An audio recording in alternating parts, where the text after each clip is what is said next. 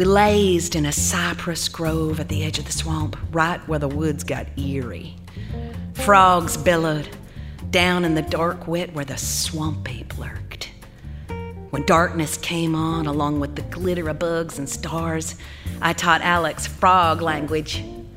The twitter of wood frogs, the bark of tree frogs, the donk-donk of green frogs.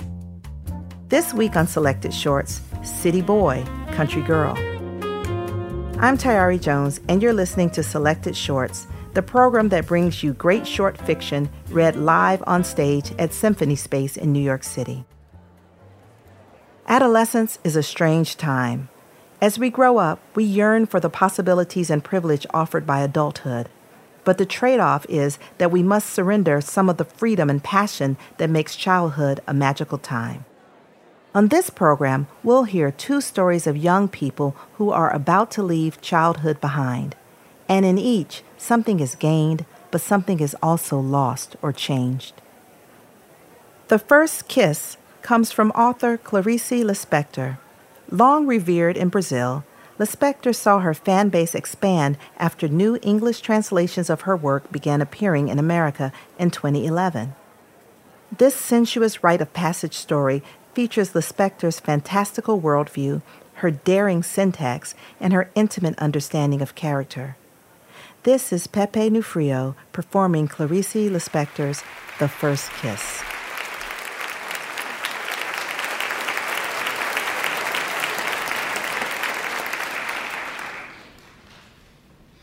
The two murmured more than talked. They had just started dating and were giddy. It was love.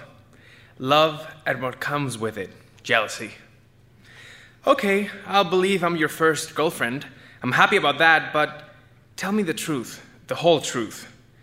Have you ever kissed a woman before me? He answered simply, yes, I've kissed a woman before. Who was she? She asked, hurt. He tried to tell her haltingly, didn't know how to explain.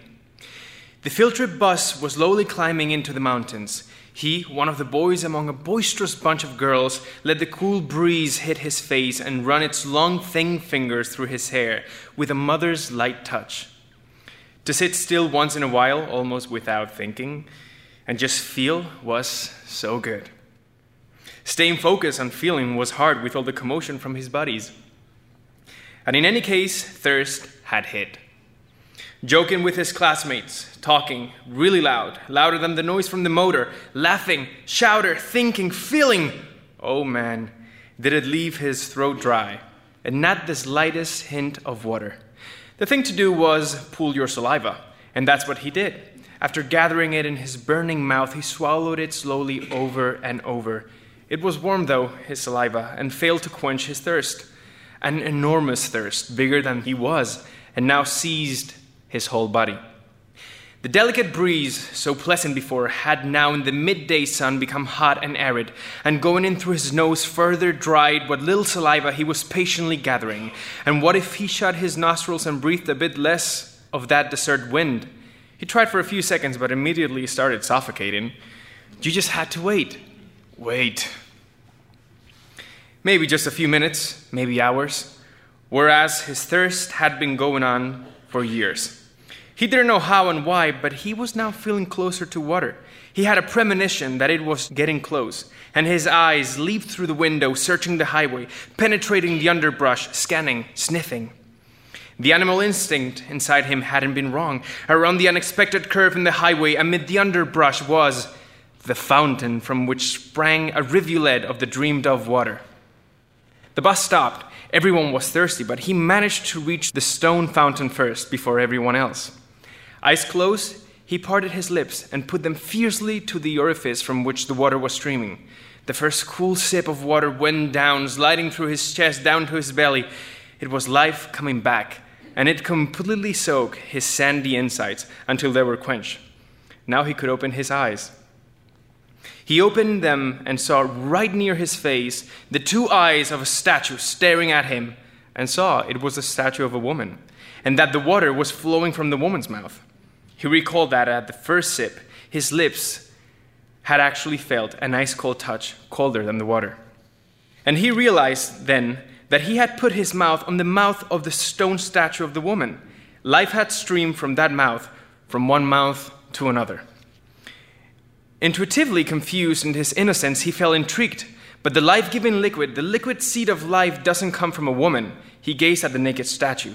He had kissed her. He was racked by a shudder not visible on the outside, and that originated from a deep within and seized his whole body, bursting onto his face in flames. He took a step back or forward. He no longer knew what he was doing. Disconcerted, stunned, he noticed that one part of his body, always relaxed before, was now aggressively tense. And this had never happened to him before. He stood, sweetly aggressive, alone among the others, his heart beating deeply at intervals, feeling the world transform. Life was brand new, something else, discovered with a shock, bewildered, in a fragile balance. Until, coming from the depth of his being, streaming from a hidden source inside him, came the truth, which filled him immediately with alarm, and also immediately with a pride he had never felt before. He had become a man.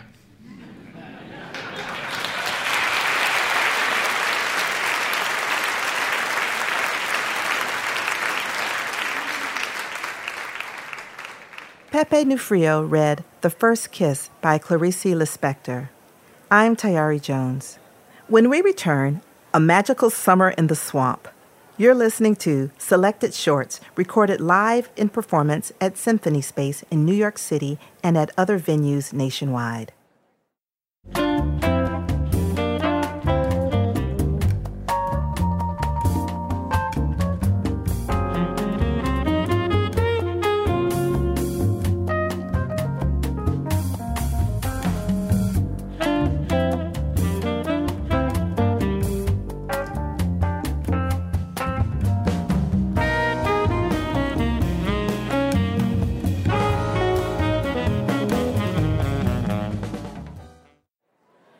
Welcome back to Selected Shorts. I'm Tayari Jones. For more information about the stories you're hearing, the readers who are reading them, or about the Selected Shorts writing contest, you can go to selectedshorts.org or follow us on Facebook, Twitter, and Instagram. And please write us and tell us what you think of today's program. To be sure you never miss a story, subscribe to the Selected Shorts podcast. When you do, you'll get episodes of our spin-off podcast, Selected Shorts, Too Hot for Radio. All you need to do is to search for both shows on iTunes and hit subscribe. During this show, we're considering stories about adolescence and the things we pick up and leave as we mature.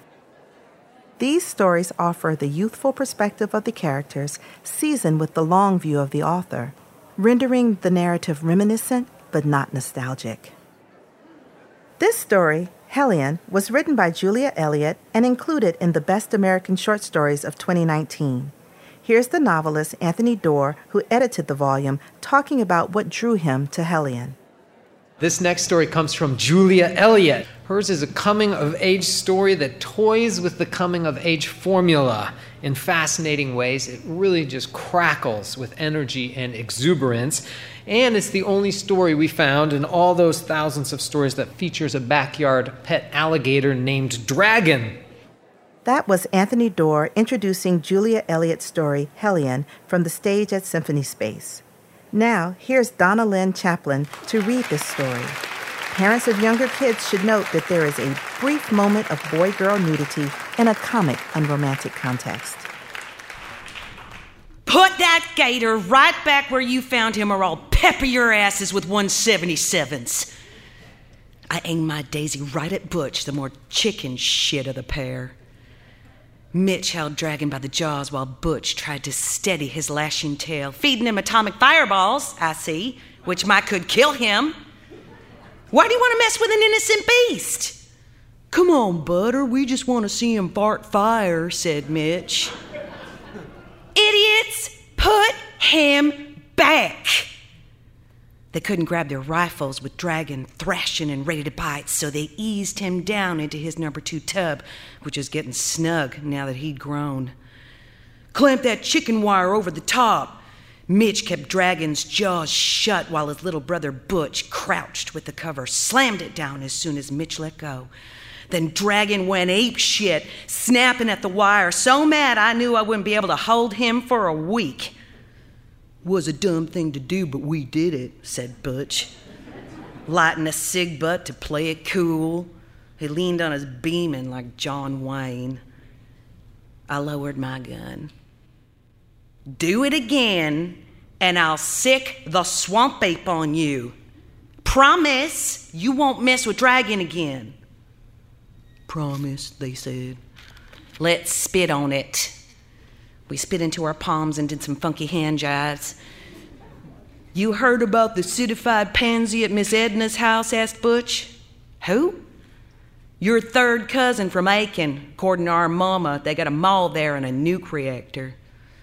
Something tells me he's gonna be aching real soon. Mitch laughed so hard he upped a lump of snot. He spit the loogie in the dirt and slid astride their Yamaha Midget X7. Butch hopped on back, holding the sport fender as they sped off.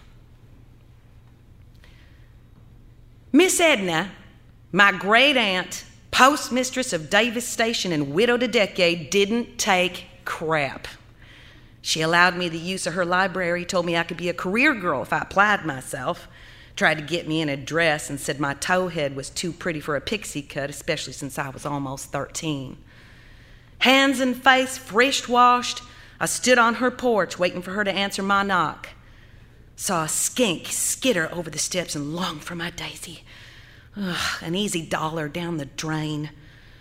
Suffering some phobia that went back to her childhood before the Civil War, Miss Edna paid me $1 for every lizard I shot. Well, hello there, Butter. Miss Edna stood behind her screen door, the boy lurking in her shadow.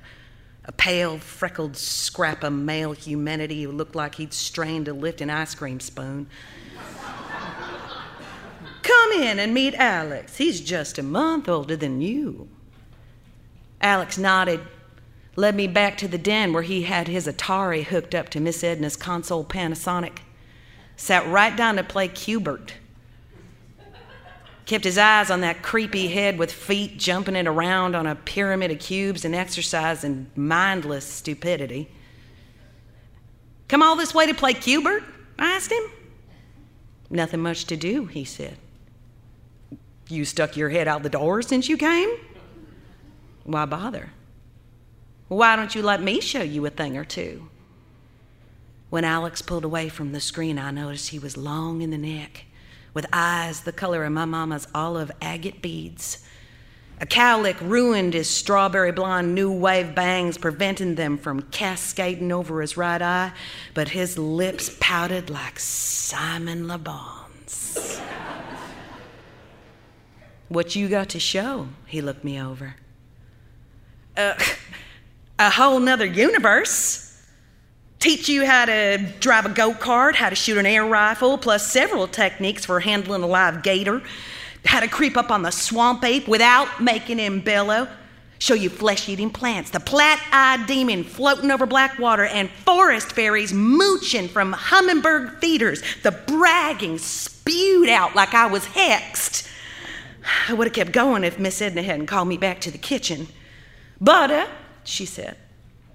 Promise me you'll watch out for Alex. The boys around here being mostly hellions. Well, I'm a hellion too, Miss Edna.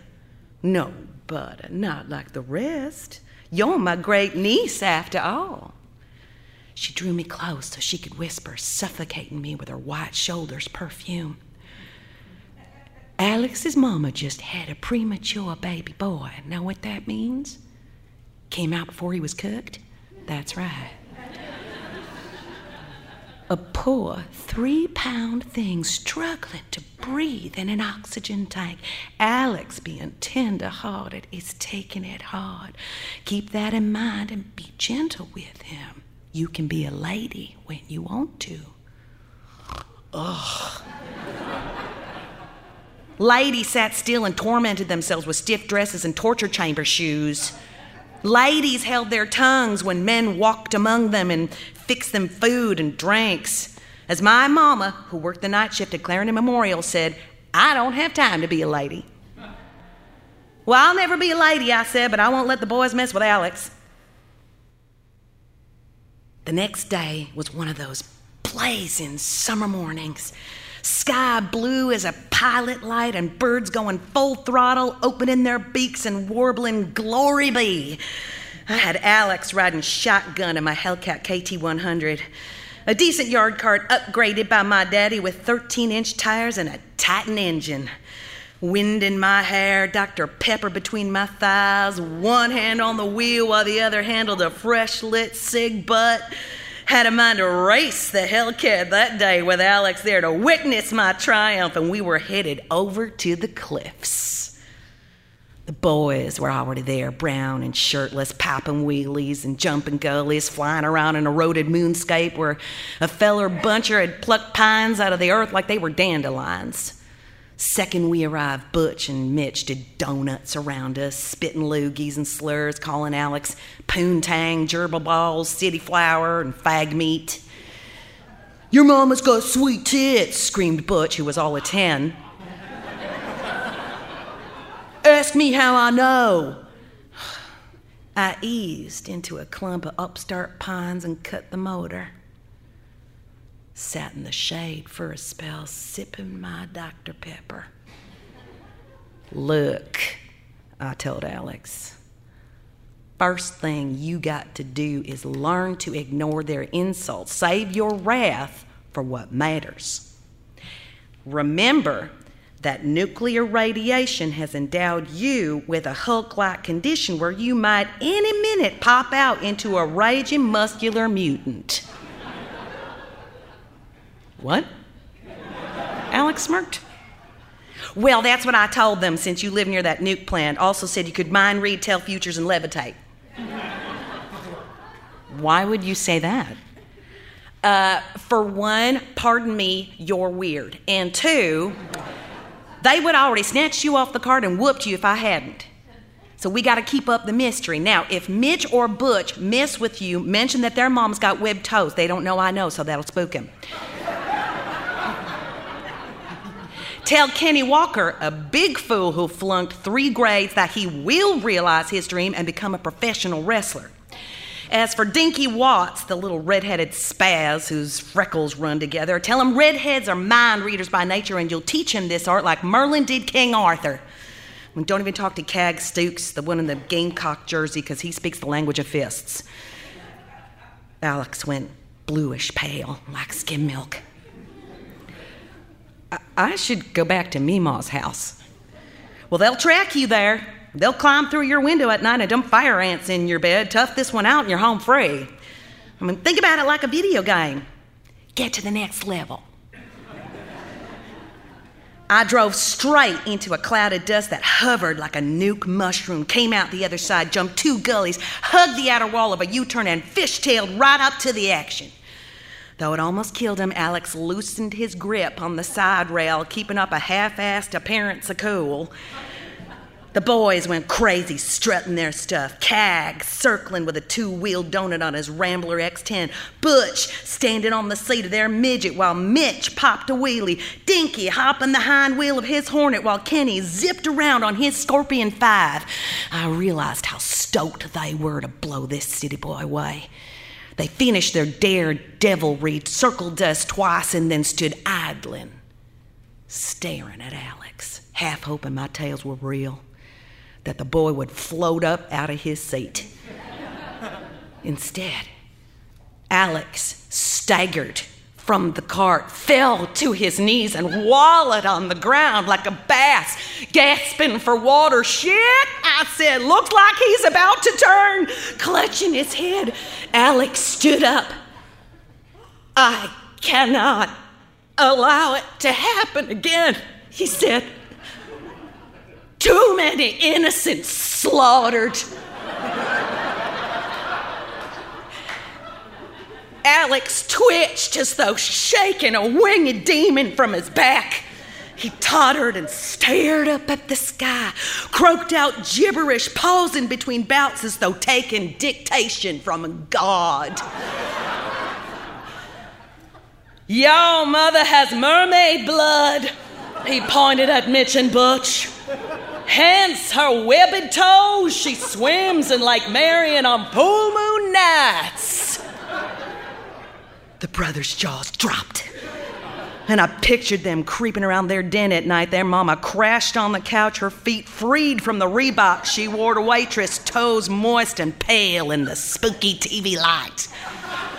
And you, he turned to Kenny, blessed with giant's blood, your name will join the ranks of Hulk Hogan and Ric Flair. Last but not least, Alex pointed solemnly at Dinky. Red-headed elf of rare blood, small of stature but vast of mind, I will teach you the telepathic arts. With his word magic, Alex struck the boy beasts dumb. They stood dreamy-eyed in the morning air, all except Cag, who fidgeted, waiting to hear his fortune. But Alex paid him no mind, sank into my Hellcat as though exhausted from divine, and we sped off cackling at our stunt.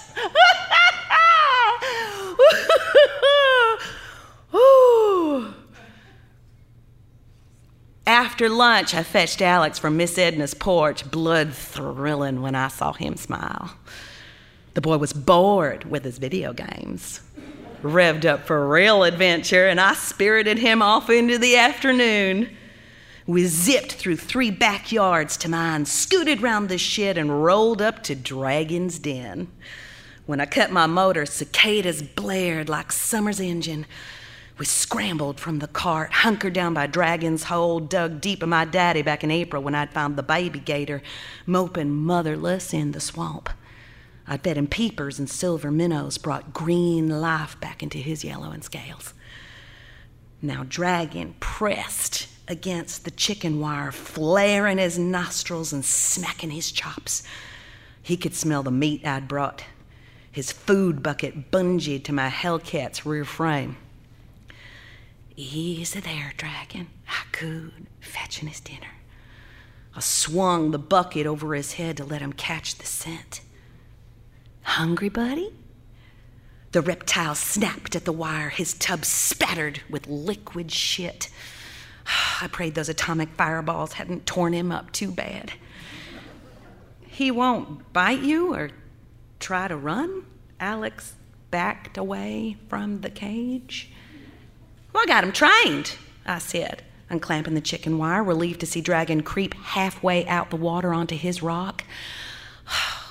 He used to perch like an anole there, little and jaunty.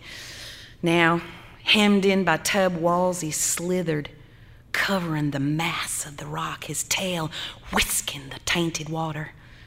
He stared up at me, gold-eyed, jaws cracked, waiting for the first giblet to dangle in his range. Alex squawked when the gator jumped to snap the meat from its loose-tied noose. But by the 3rd chicken gizzard, the fear had left him. When I lowered a bluegill, Alex inched up behind me, so close I could feel his body heat. Maybe that's what flustered me. Maybe that's what caused me to lean in too close and get snagged by a tooth. A jagged red rip right through the meat of my lower thumb. I didn't scream, but Alex did. I had to shush him, tiptoe to secure the chicken wire while Dragon chewed in a trance, savoring the taste of fish splashed with his adoptive mother's blood. Hot tears burned my eyes, but I did not let them spill. I grabbed my first aid box from the cart and doused the wound with peroxide, watched pink froth sizzle in the cut, wiped it clean with fresh gauze, and covered the ugliness with a Revco jumbo strip. Sure you don't need stitches? Alex asked that evening. Just a scratch. Put some antibiotic ointment on it at home. My mama works at the hospital, so we got medicine galore. We lazed in a cypress grove at the edge of the swamp, right where the woods got eerie. Frogs bellowed down in the dark wet where the swamp ape lurked. When darkness came on, along with the glitter of bugs and stars, I taught Alex frog language. the twitter of wood frogs, the bark of tree frogs, the donk-donk of green frogs. Frogs bleated like sheep and rattled like woodpeckers, droned like power saws and bellowed like bulls. Peeper season was over, and I tried to imitate their high warble like something from beyond the moon.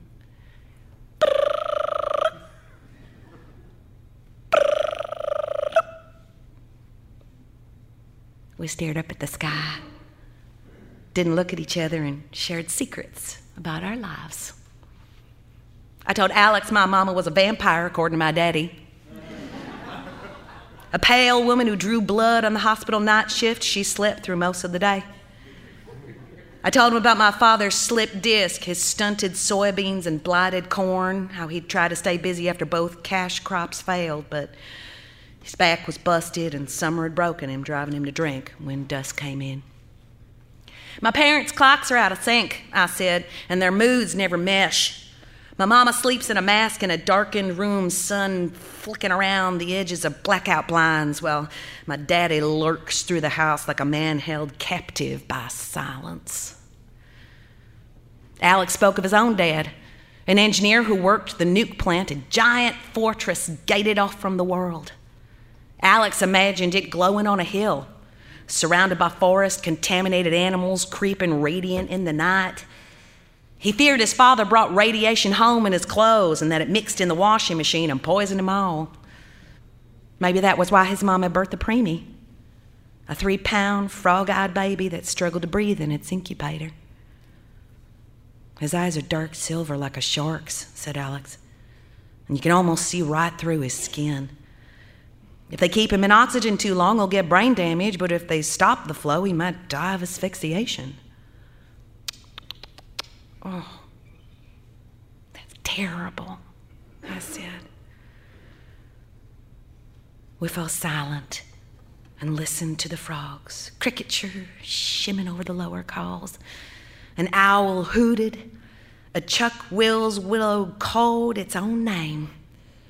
Through this delicate symphony came the bellow of the swamp ape, mournful and longing as though epochs of human misery had mixed together into this one voice, ringing from the deepest dark. I knew where the creature's hovel was, a shack so mossy it looked like a bear's den, part and parcel of the wood. I'd seen pieces of the creature in the circle of my flashlight. A crazed red eye, a roaring maw, a hairy arm reaching out to snatch the Slim Jims I fed him. What the hell is that? Asked Alex. Swamp ape, I said. Monster of the forest who only comes out at night. Some people say he's a throwback to ape times, a variety of Bigfoot that's half aquatic. Others think he escaped from Clemson University, a lab-made creature, half human, half ape. Another faction believes he's a regular man, gone feral from drink and craziness, second cousin and once lover of Sadie Morrison, an ancient lunatic who lives in a mansion that's half sunk into black water. But you've seen this swamp ape thing? Asked Alex. I have. And I can take you to him. I pulled a bundle of Slim Jims from my rucksack. He won't hurt you if you bring him a treat. We set off down a foot trail, flashlight flickering over cypress knees that looked like druids kneeled in prayer. Vines thickened. Trees were smothered with Spanish moss. Mosquitoes swarmed around our force field of deep woods off. I felt something damp and knuckly brush against my wrist. It was Alex's hand, reaching for mine, half scared, half longing. We twined our fingers together and walked deeper in. I felt a sweet twist of nausea in my gut, and the ground went mushy under my feet. This is it, I whispered. The swamp ape lives just beyond the border between wet and dry ground. We let go of each other. I flickered my light through the trees and spotted the collapsing hovel.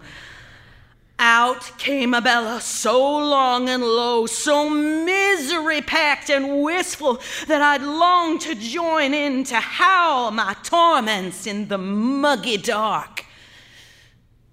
"Mr. Swamp Ape," I said, "got a treat for you." I placed the Slim Jims on a stump, and then we backed away, stepped onto solid land. I could hear the man-beast creeping out, the squelch of feet in mud, grunts, and thick breathing. I flashed my light in time to see a red, frizzed hand take the Slim Jims, caught a glimpse of a shaggy potbelly, a bulging, baggy eye, and then the creature was gone. Retreated into his den, tearing into shrink-wrapped meat. "Did you see him?" I whispered. "Yes," Alex rasped, his voice ghostly, light as a dandelion seed in the wind. The next morning, Alex looked freaked, pale with bluish streaks under his eyes. "What's the matter with you?" Kept dreaming that the swamp ape crept outside my window. "You think it's a real monster or just a crazy person?" "A person can be a real monster too." Alex chewed on that for a minute and then slipped into my go-kart. Off we drove to Eb Richburg's farm shed. Eb was laid up at Clarendon Memorial getting his sinuses drained. Since he'd let me drive his tractor before, I figured he wouldn't mind if I took a city boy for a trip to Ruby's Whatnots. I took the back way so Miss Vidal wouldn't spot us and parked behind their propane tank. Mr. Ebb's shed smelled of diesel and pesticides. His 4040S pride and glory was parked between a riding mower and a no-till corn planter. I smirked when I saw he'd left in the key. I climbed up, waited for Alex. "Swear you got permission for this?" "Sorta," I said. "I don't know." He made a fish face but climbed up anyway, wedging himself into the big bucket seat beside me. "Trust me." I slipped my brown hand onto his pale knee. I sat for a spell, relishing the warmth that flowed between us.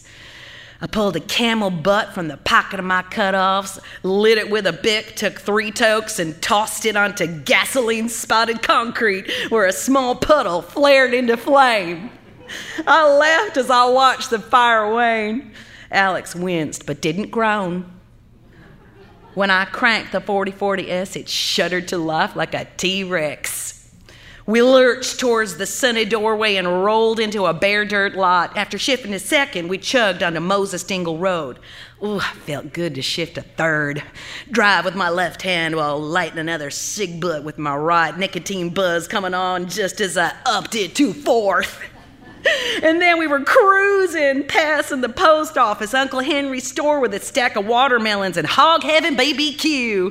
We passed houses and mobile homes, crumbling barns and prefab sheds. The sky was cloud-crammed, lights streaming through holes in the mass. "Oh, I love to drive," I said, calms me down. "Gotta admit," said Alex, "that this experience is having the opposite effect on me." We passed a neighborhood of sun-bleached shacks and trailers what Butch and Mitch cruelly called Browntown, and I eased into the lot of Ruby's Whatnots. We parked the tractor and went into the cinder block building. Miss Ruby was a tall, striking woman who'd been to college and had traced her lineage back to Nigeria.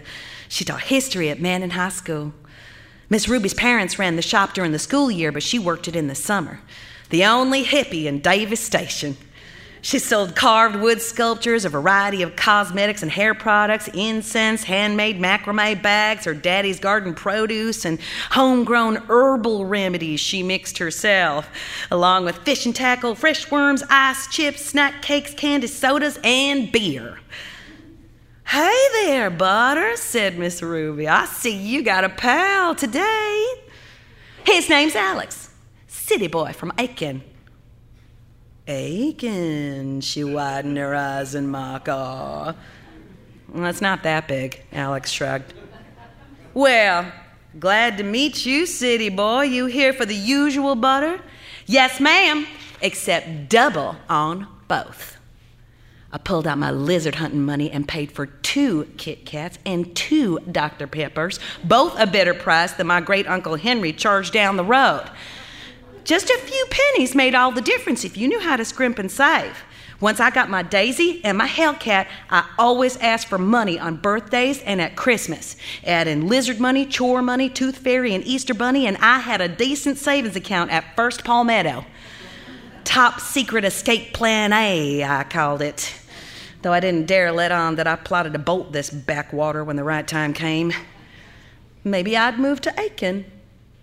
Go to the USC branch they had up there, even though Alex scoffed at the school and said he was aiming for Duke. We drove home in silence, watching storm clouds scud along the horizon. Alex almost sobbed with relief when I pulled that tractor into its shed. And then we scrambled out into the thunder-charged air. When the storm broke, we ducked under the porch of Mr. Rufus Brock's rundown tool shed. We sat on the stoop eating our Kit Kats while staring out at the rain. And then I caught a whiff of molten tar. Oh, the smell of flat roof exploration, new roads winding off into the green distance, amusement park blacktop gone soft in July sun. I jumped up. Smell that? Stinks, said Alex.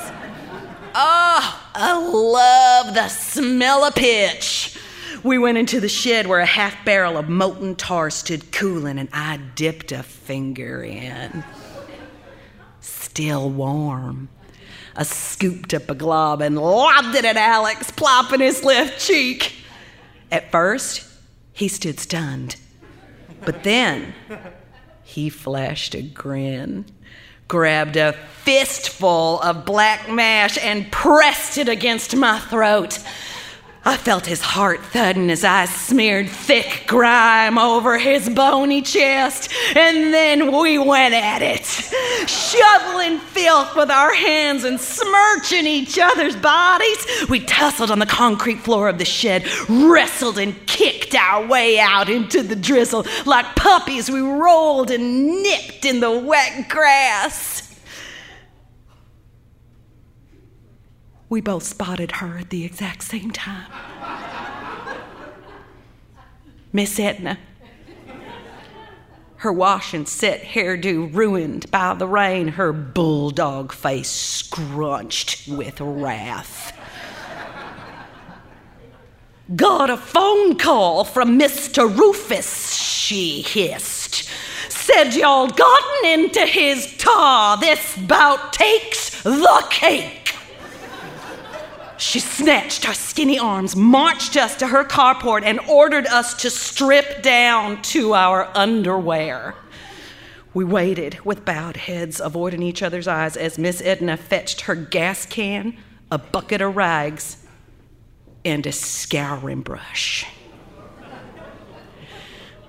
As the drizzle waned and sunlight gushed, Miss Edna rubbed us down with gasoline, pulled 1,000 hairs from their follicles as she brushed bits of clotted tar from our skin. I felt dizzy from gas fumes, flayed raw, streaked with chemical burns. Hellions, she hissed, and kept on scrubbing long after she needed to. Then she hosed us down, sudded us up with Octagon soap, and rinsed us off again. At last, she left us, goosebumped and hunched in shame, our underwear transparent. We each faked interest in opposite corners of the carport. Alex absorbed with a dead geranium, me lost in a spider's web.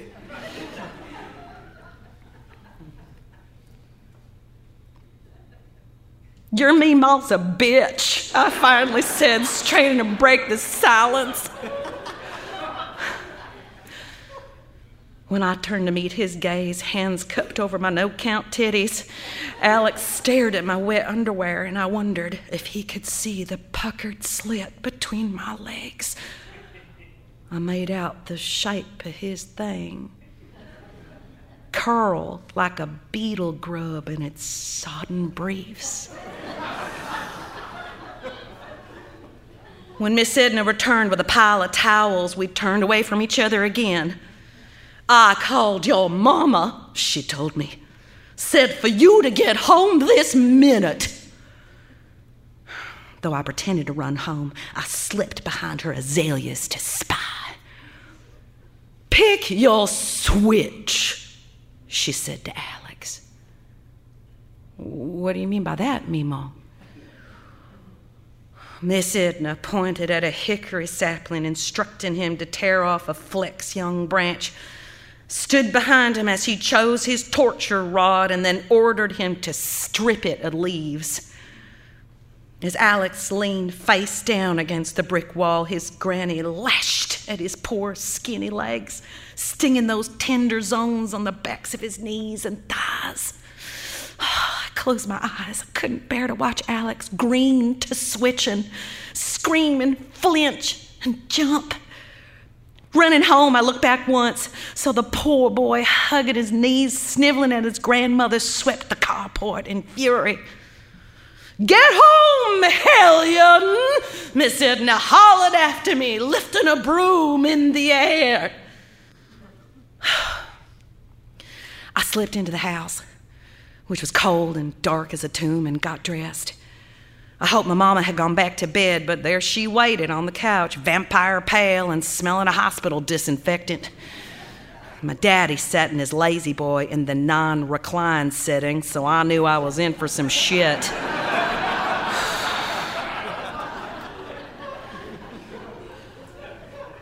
"Butterbean," Daddy moaned my baby name, the name they'd called me when I was born 6 pounds with jaundice. I pictured myself the size of a llama, curled in the warm, wet dark of my mama, dreaming myself into being.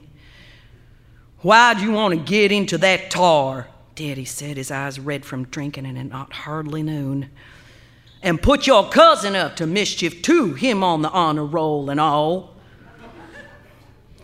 "Well, it's a dumb thing to do, but we did it," I said, "so go ahead and whoop me." "Reckon I'll have to," Daddy said sadly. I knew he couldn't bear to beat me. "She's too old to whip," said Mama. "How about you take her go-kart or her gun?" "But Mama," I said, "I can't survive without a ride and a weapon, not with these hellion boys." "Stay inside then, read one of those books Miss Edna lent you." I pictured myself shut up in the air conditioning, sealed off from summer in this twilight house of whispers and swallowed words. "Go ahead and take my Daisy," I said. Mama's eyes went wide. "What's that on your hand?" she said. I looked down and saw that my Band-Aid hadn't survived Miss Edna's scouring and that my wound was puckered purple, but at least the Neosporin had kept off the pus. "Tore it on a capri thorn," I said, "but I cleaned it and put on antibiotic. It's not oozing nothing." "Elizabeth Ann," Mama shot across the room, picked up my hand, turned it in the lamplight. "It's not infected, but it could have been. You ought to got stitches and an oral antibiotic. Tell me right now how you got this thing."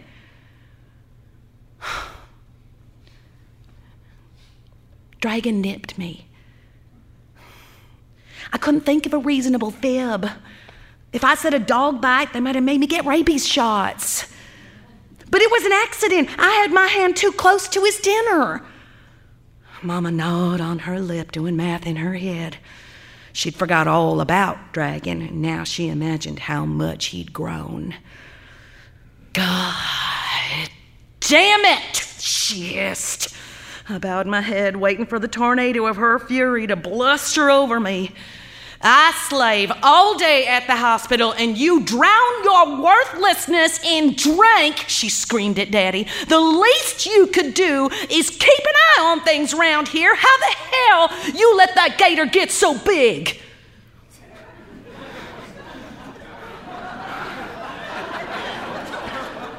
What do you know, squalled Daddy. You're never here. When you are, you're like a vampire sleeping with us on pins and needles. And then they went at it. Screeching accusations, excuses, and insults, dragging up ancient shit from the deep latrine of their marriage. Circling the room like professional wrestlers who'd never take the leap to strangle each other.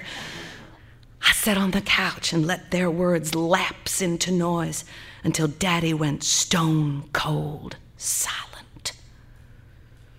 He stomped to his gun case, unlocked it, and grabbed his .22. I thought for sure he'd shoot Mama, that I'd be haunted for life by the sight of her spattered brains, but then, crooked back and grabbing at the waistline of his pitiful 2 big shorts, Daddy stomped out the back door. Don't you worry, Miss Dracula, he said. I'll take care of it. I followed him out into the afternoon glare where hellions filled the air with thunder, go-karts, and dirt bikes kicking up dust. When they saw Daddy mad-eyed with this gun, they idled after him. Trying to catch up, I sprinted under the high summer sun, my nose running with the snot of grief. Don't do it, I cried, but nobody heard me. A half-dozen engines revved. Daddy stooped over Dragon's cage, unclamped the chicken wire, and flung the cover away. The hellions cut their motors and inched up for a better look. As cicadas chanted in the mystic heat, Dragon crawled out onto the grass and stretched to his full length, nearly 3 feet long, his spiked back slicked with water. The prehistoric creature opened his mouth in a fanged grin. Please, Daddy, I said, just let him run off. He'll smell swamp and head right for it.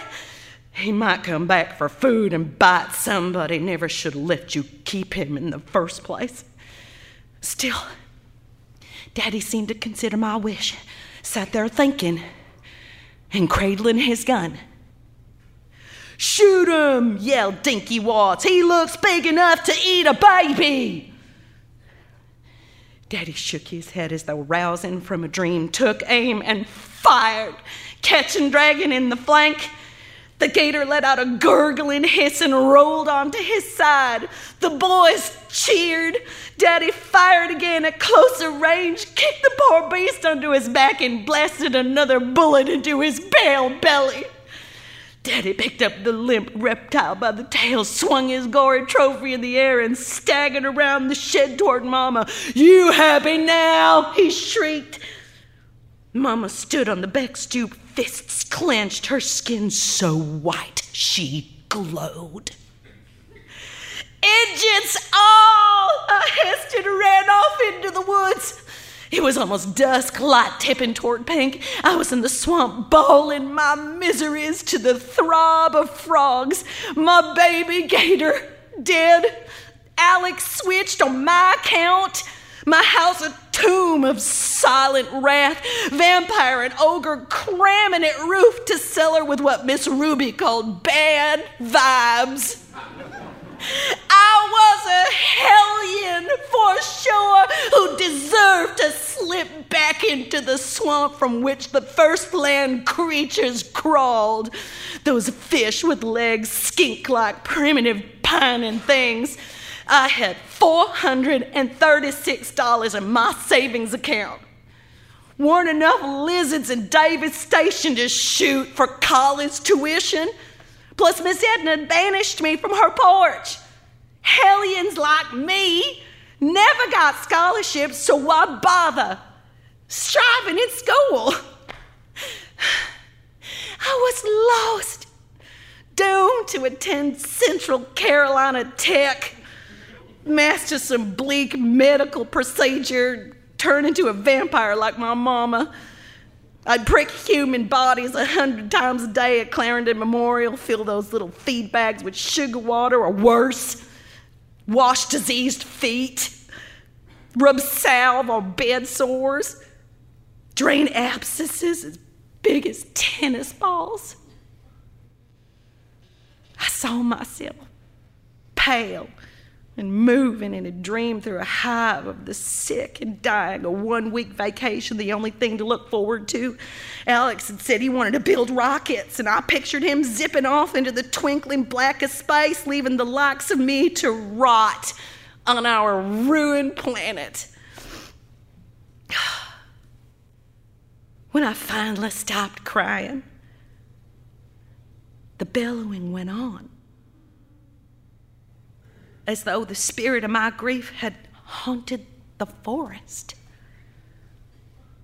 But it was the swamp ape roaring along with me. Now he too stilled his song.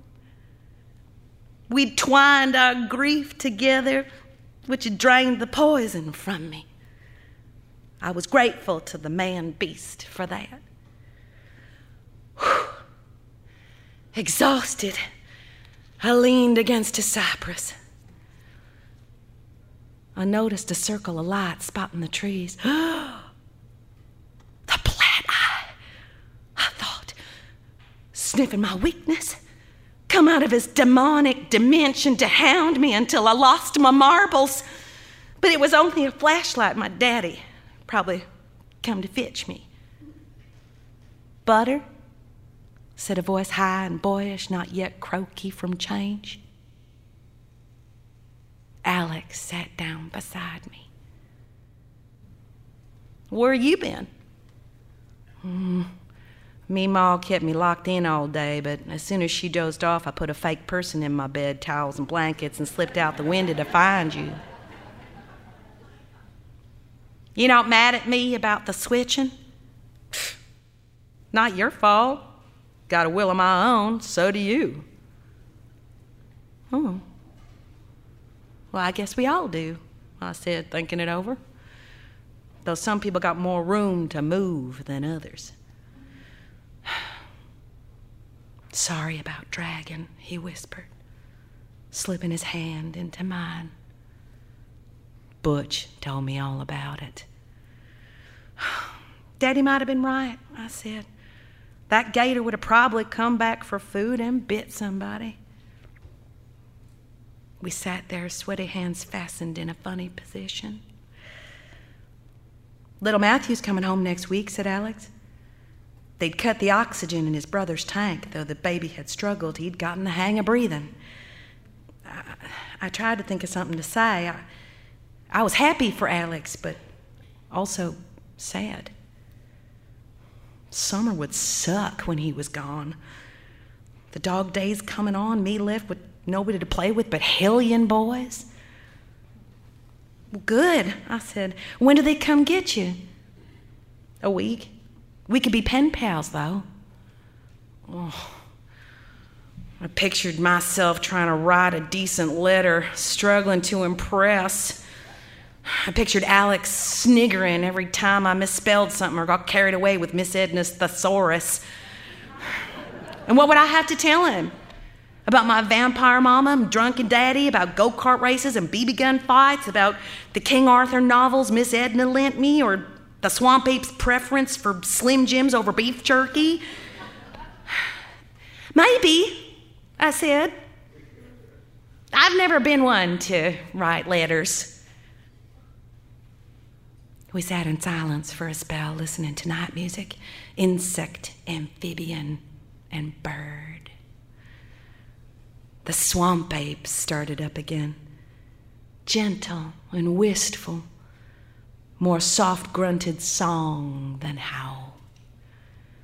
When Alex flicked on his flashlight to catch him in action, the creature lurched off into deeper swamp.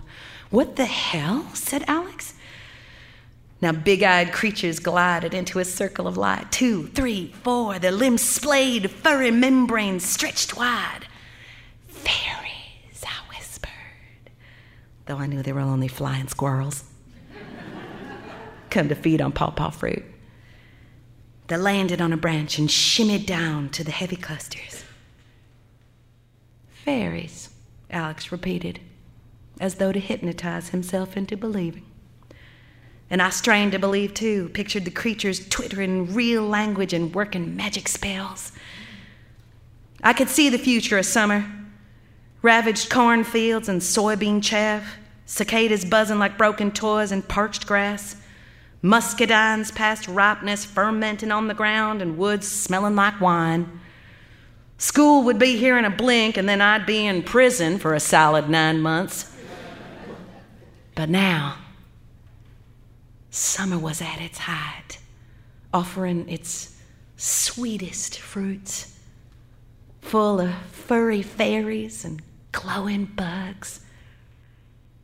Alex leaned against me, humming with warm blood, his brain like a different universe.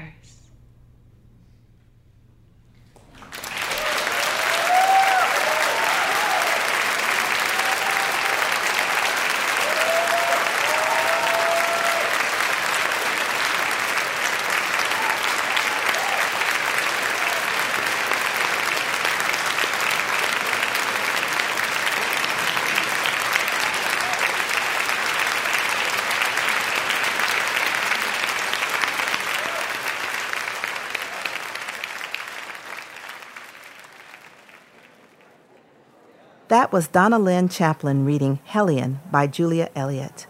No matter how old you get, may you carry the spirit of your swamp ape with you. I'm Tayari Jones. Thanks for joining me at Selected Shorts.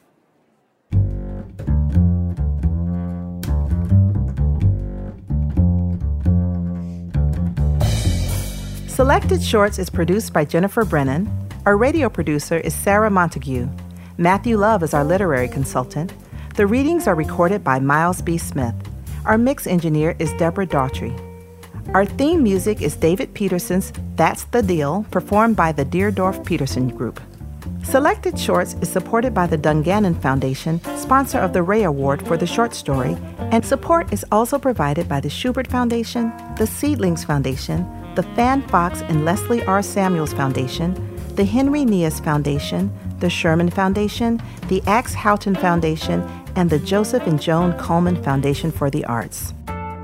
Selected Shorts is also made possible by the National Endowment for the Arts and with public funds from the New York State Council on the Arts with the support of the New York State Legislature.